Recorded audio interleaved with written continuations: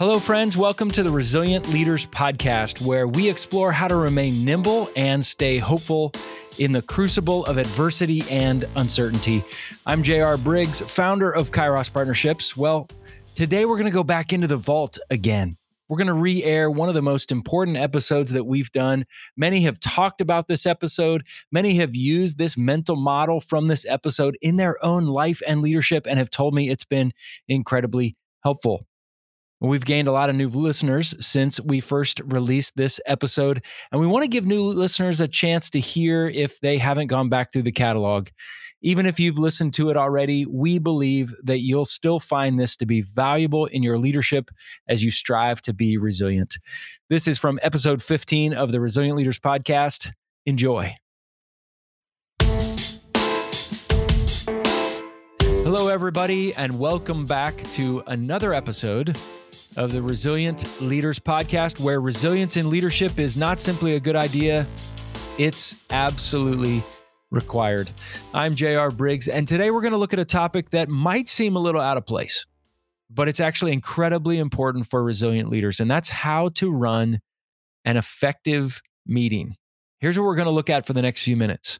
The 4 V's to structure a meeting, questions to ask regarding your meetings ahead of time, the goal of running meetings, and principles to live by when it comes to leading meetings. Now, you might be thinking, what does running a meeting have to do with resilient leadership? I'm glad you asked. There are 3 important reasons. Number 1, I've never met a great leader who is not also an effective communicator. Meetings are one of the most important places to communicate vision, updates, information, and to seek feedback from others. Number 2, we don't spend enough time thinking intentionally about how to run a meeting. I've seen so much time, energy, and morale wasted by poorly executed meetings. It actually sucks the resiliency potential and life out of an organization, a business, or a church when it is not run well. So this is really, really important. Number 3, we've all sat through meetings. Some of them were engaging. Some of them were a big waste of time.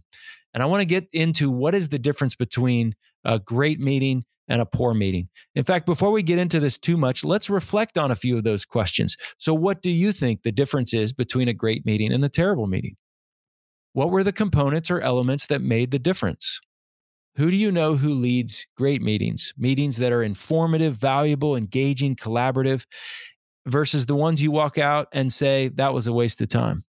When were the meetings you walked out and said, what a great meeting, I'm glad I was here? Whether you're a leader, running a meeting for your staff team, a group of volunteers, a board meeting for a nonprofit, or an elder meeting at your church, leaders can grow in their ability to run a meeting. So let's jump in. What's the difference between a good one and a bad one? I think that it can be found in a 4-part structure. Here's the simple 4-part structure of a well-executed meeting. I've used this structure for almost 10 years now, and I found it to be very effective. They all start with the letter V. Yay, alliteration. Value, victories, vision, voice. I'll say that again. Value, victory, vision, voice. Whether the meeting is 10 minutes or a 2-day retreat, this is the structure I've used to help plan, organize, and communicate. Although I don't tell people about the 4 V's explicitly in the meeting, I do use them as rails to run on for the sake of structure. The order of these is very important. Number 1, value. You want to value your people right up front.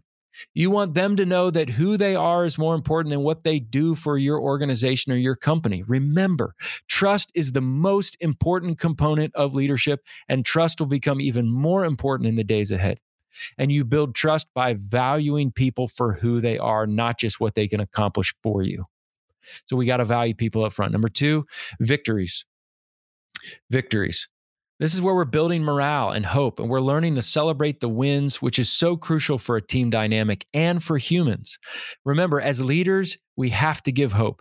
This isn't a manipulated hype fest.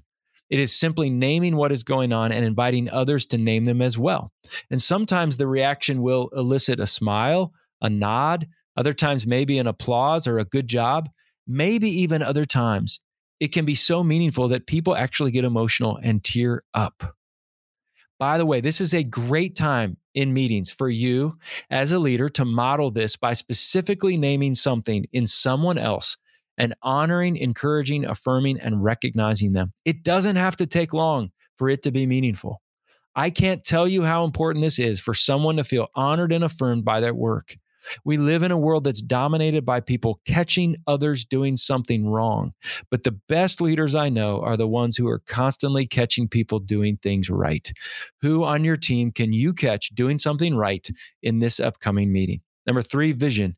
This is where the leader reminds people the why behind what we're doing. It's been said that vision leaks, and we need to keep refilling the vision bucket.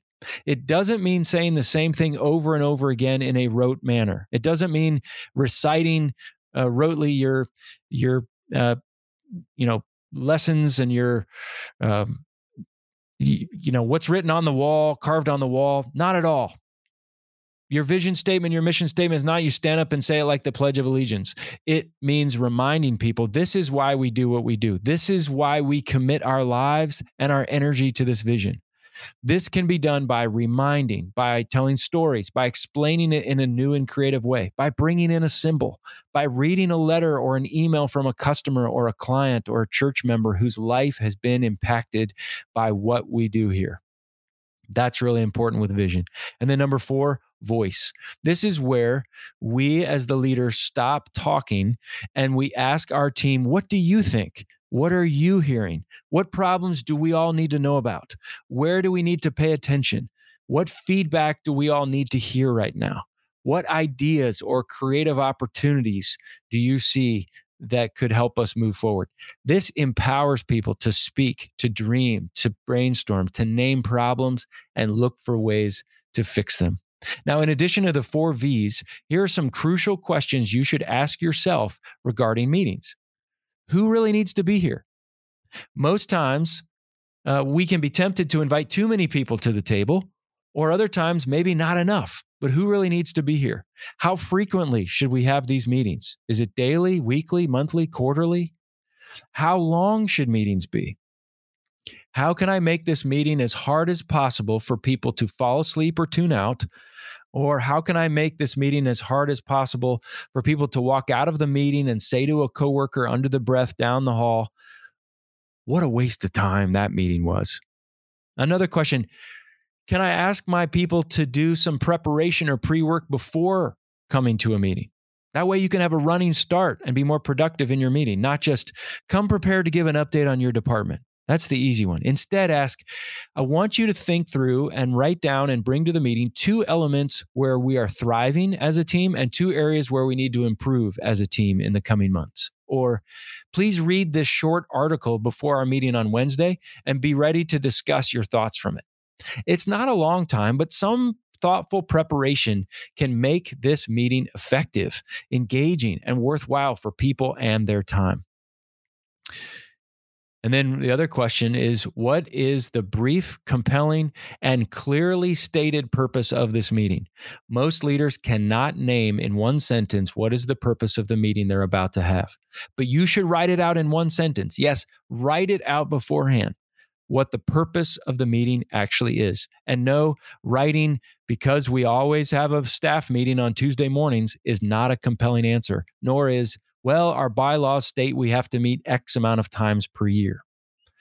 So what are, in fact, the goal or the goals of a meeting? Let's talk about that briefly. Meetings usually have one of 5 different goals. Number 1, people walk away informed. That's where we give them updates or clarification or next steps. Number 2, people walk away empowered, where we give them permission and direction. Number 3, people walk away inspired, where there's training or a reminder of why we do what we do. Number 4, people walk away heard. People are given a voice to share their ideas and perspective and therefore, again, feel valued. And number 5, people walk away having contributed meaningfully to the present and the future mission and direction of the team, brainstorming, providing feedback, and leading parts of the meeting. Now, let me end with a few ridiculously practical principles for how to run a meeting. Meetings don't have to be an hour. I've seen effective and productive meetings that were 8 minutes, and I've also seen unproductive meetings that were 3 hours long. The next one is to be clear. Be clear. Dave Ramsey said to be unclear is to be unkind. Your people should have clarity when they leave a meeting. 3, no screens. just paper and pencil, good old-fashioned paper and pencil. In all my seminary courses and in many meetings that I run, I ban glowing rectangular screens. You want people to be engaged and present with you? Ban all cell phones, tablets, computers from the meeting. Just be present with each other. I mentioned pre-work. Always expect pre-work and ensure healthy accountability that people will do the pre-work. Put limitations around updates. If you have people give an update, just simply say, I'm going to set the timer here and we're going to have 5 minutes. And when the timer goes off, we're going to move on. Spice it up and bring some additional surprises and changes to the meetings. Change locations to keep things fresh. Maybe meet outside or even in a different conference room than you normally do. Bring in an object or a symbol and put it on the table and let people think, why did they bring that in? Why is that here? Bring in a guest to share for a few minutes, or where you can ask that guest questions as it relates to your mission. Encourage offline communication.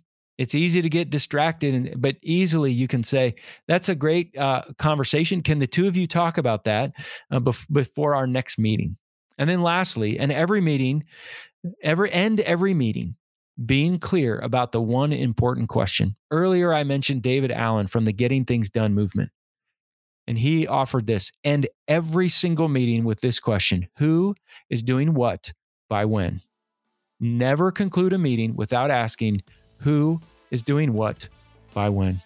Thank you again for joining me today. Make sure you check out the show notes that will include the 4 V's, the questions and other material that we've covered, including how you can contact me. I love hearing from leaders, so let's connect. And if we can partner with you and your leadership team to help you navigate the new reality, let's talk. This podcast is produced by the extremely competent Joel Limbowen at On a Limb Productions. Visit On a Limb, that's ONALIMB, onalimbproductions.com for all your video and podcast needs. Leaders, be faithful, available, teachable, and hungry. Keep leaning in and learning.